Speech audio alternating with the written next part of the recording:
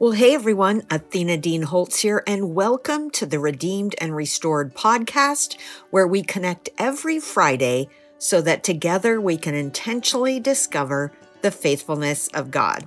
So today's episode of Redeemed and Restored is called Spiritual Abuse Defined.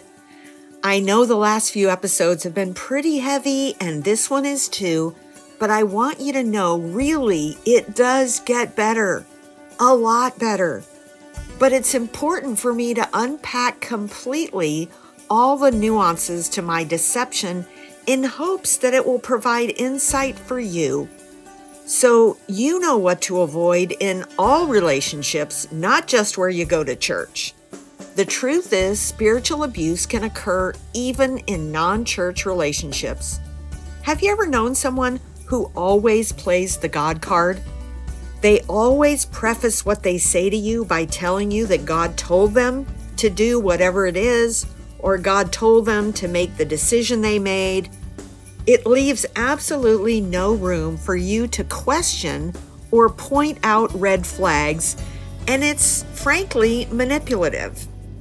And it's common with abusive spouses who verbally, emotionally, and physically abuse their wives to use scripture to minimize their abuse and other scriptures to try and heap shame on their spouse and to keep them from speaking up about their husband's sinful behavior. I even remember a business relationship I had 3 or 4 years ago where I was paying out a huge amount of money each month, and the results were not at all what I was promised.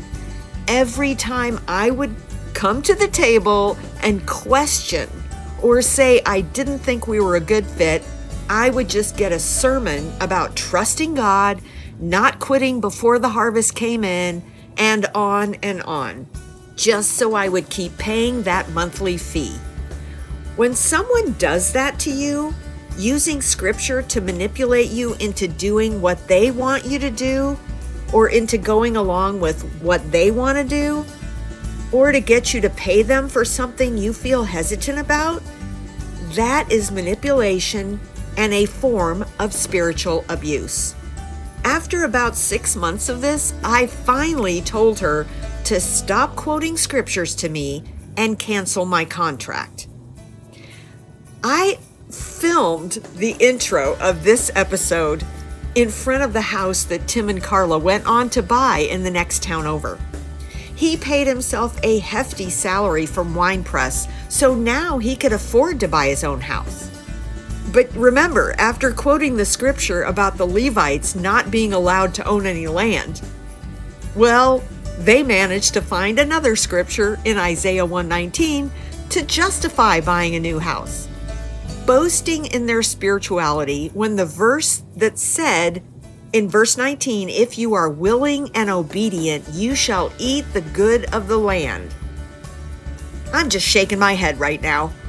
So seriously, there's a lot to unpack here about spiritual abuse, and I'm going to try and illustrate from my own experience what it looked like to help you recognize and reject it in your own or someone else's life. So take a moment. Write a review on Apple so even more folks can find this podcast and are encouraged. Or you may know someone who needs to hear this message, so please share the link with others. You may even want to visit my YouTube channel to see the video version of this podcast and connect with the conversations happening over there. Just head on over to YouTube and type in Athena Dean Holtz into the search bar and you will find the video broadcast there. So hey, let's get started. Well, hey everyone, Athena Dean Holtz here for this week's edition of Redeemed and Restored. Today's segment is titled Spiritual Abuse Defined. In my research on spiritual abuse, I found a great article online by Erica Hammonds from Common Grace, which is a ministry out of Australia. She clearly laid out the characteristics of spiritual abusers, and I'd like to share about a third of those with you. Erica says abuse takes many forms. It can be physical, emotional, verbal, sexual, financial, social, and spiritual. It's the latter that I want to highlight today, as it has particular pertinence for Christians. It's relatively simple to recognize physical abuse as abuse, though, of course, not always. However, spiritual abuse can easily be mislabeled as spiritual zeal or even spiritual maturity. These are some characteristics of spiritual abuse that Christians can become aware of to help them identify abuse and an environment where abuse is likely to take place. So spiritual abusers often, number one, exploit the doctrine of our fallenness to accuse, berate, critique, attack, belittle, condemn, or produce guilt in the victim.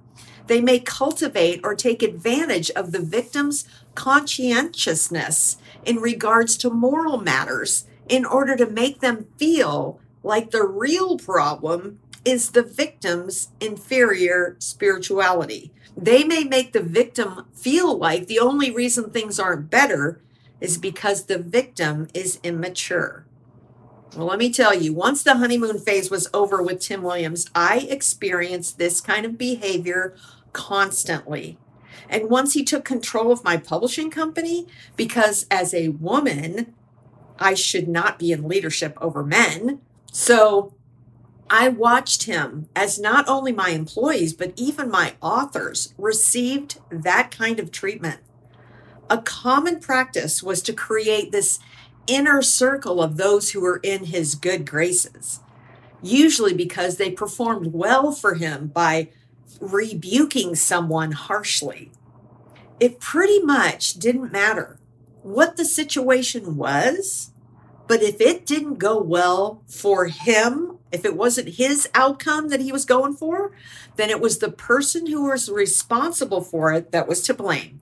They didn't repent fully, or they compromised the truth, or they had hidden sin. Leaders who abuse are skilled at blaming others and not allowing anyone to hold them responsible. Number two, the use of the Bible to justify abusive behavior and insinuate or explicitly state that the victim understands the Bible differently. The difference of opinion is actually a product of their sin. Okay, well, this was business as usual under Tim's leadership. He would quote Psalm 30, the first half of verse 5. His anger lasts only a moment, but his kindness lasts for a lifetime. This would act as justification for his rage when things didn't go his way. Any question or disagreement with his interpretation of the scriptures called for a stern rebuke, which he would explain as God's love. When Jesus turned over the tables in the temple, this showed righteous indignation, and Jesus' emotion was described as zeal for God's house. So this biblical example was used by Williams to justify his abuse of anyone who did not comply. Number three, the abuser will use their apparently sophisticated knowledge of the Bible to position themselves outside of the teaching and authority of church leaders. Well, Tim made a point to put himself above the pastors and church leaders in the area where his churches were located. We were his third location. Springfield, Missouri was the first. Aurora, Colorado was the second.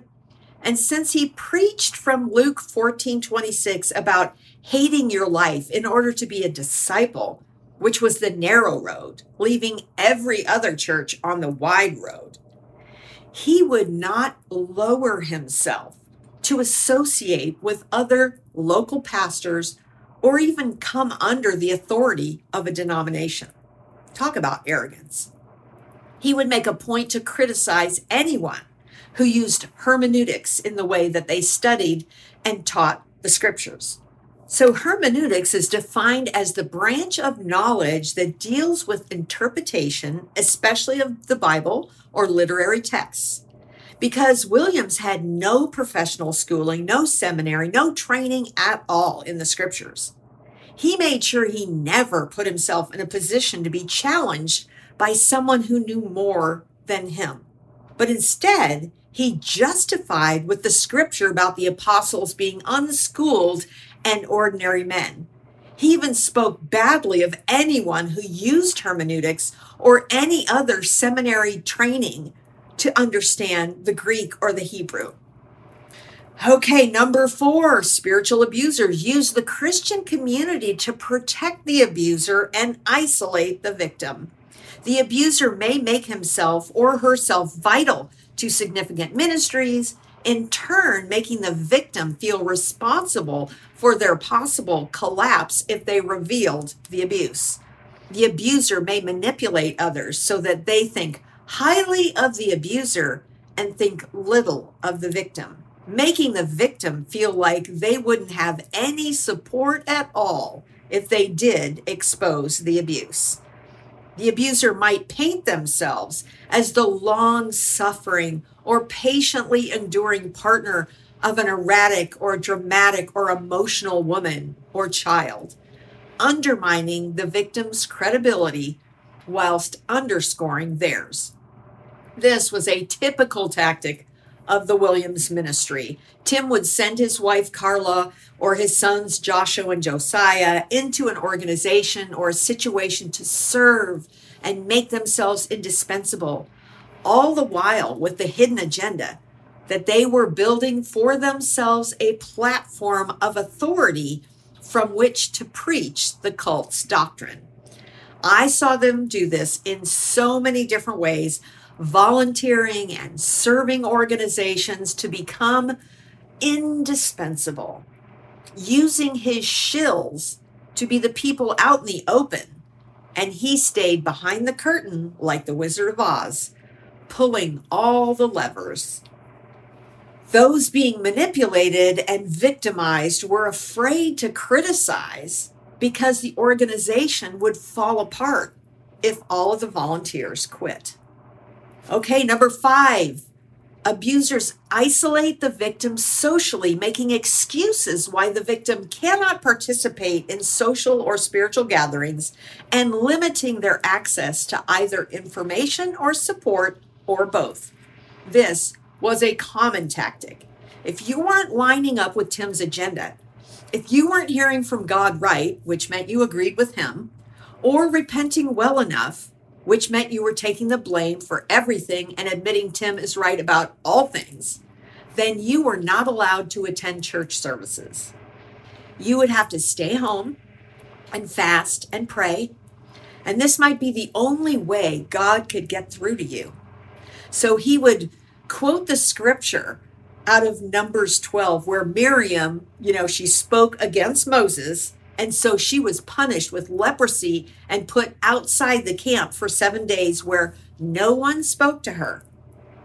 Oh yes, you learned quickly that questioning Williams or challenging his actions or his doctrine would constitute what is known as shunning.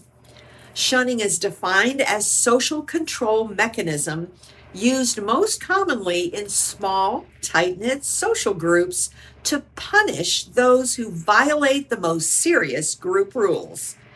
It is related to exile and banishment, although shunning is based on social rather than physical isolation or separation.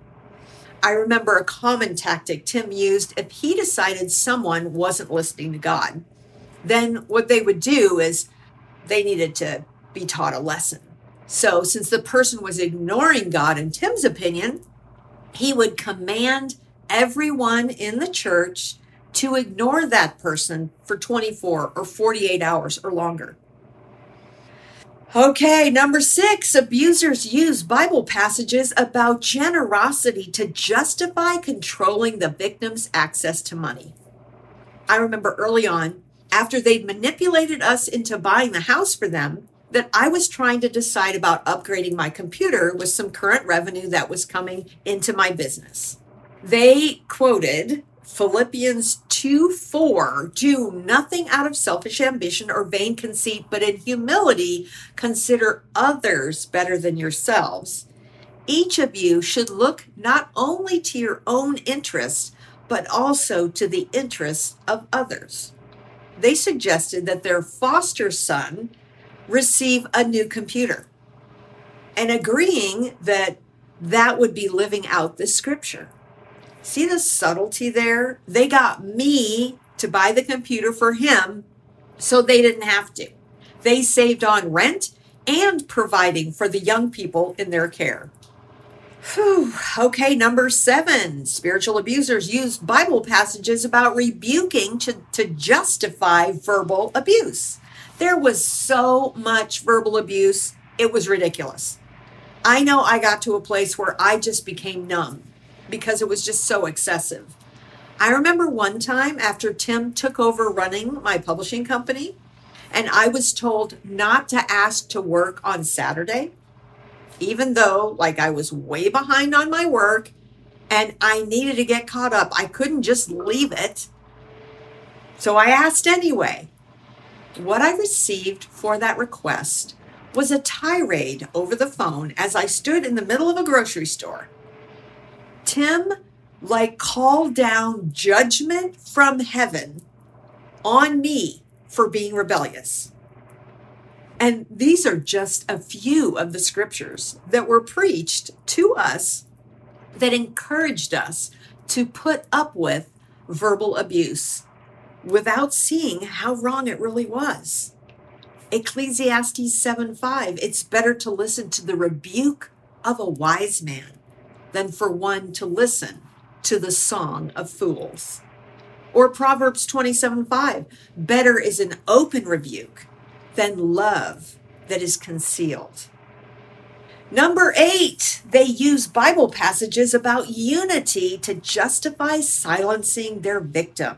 I thought it was a little odd at first when the no gossip policy was promoted as the godly way to live and the only way to be a Christian.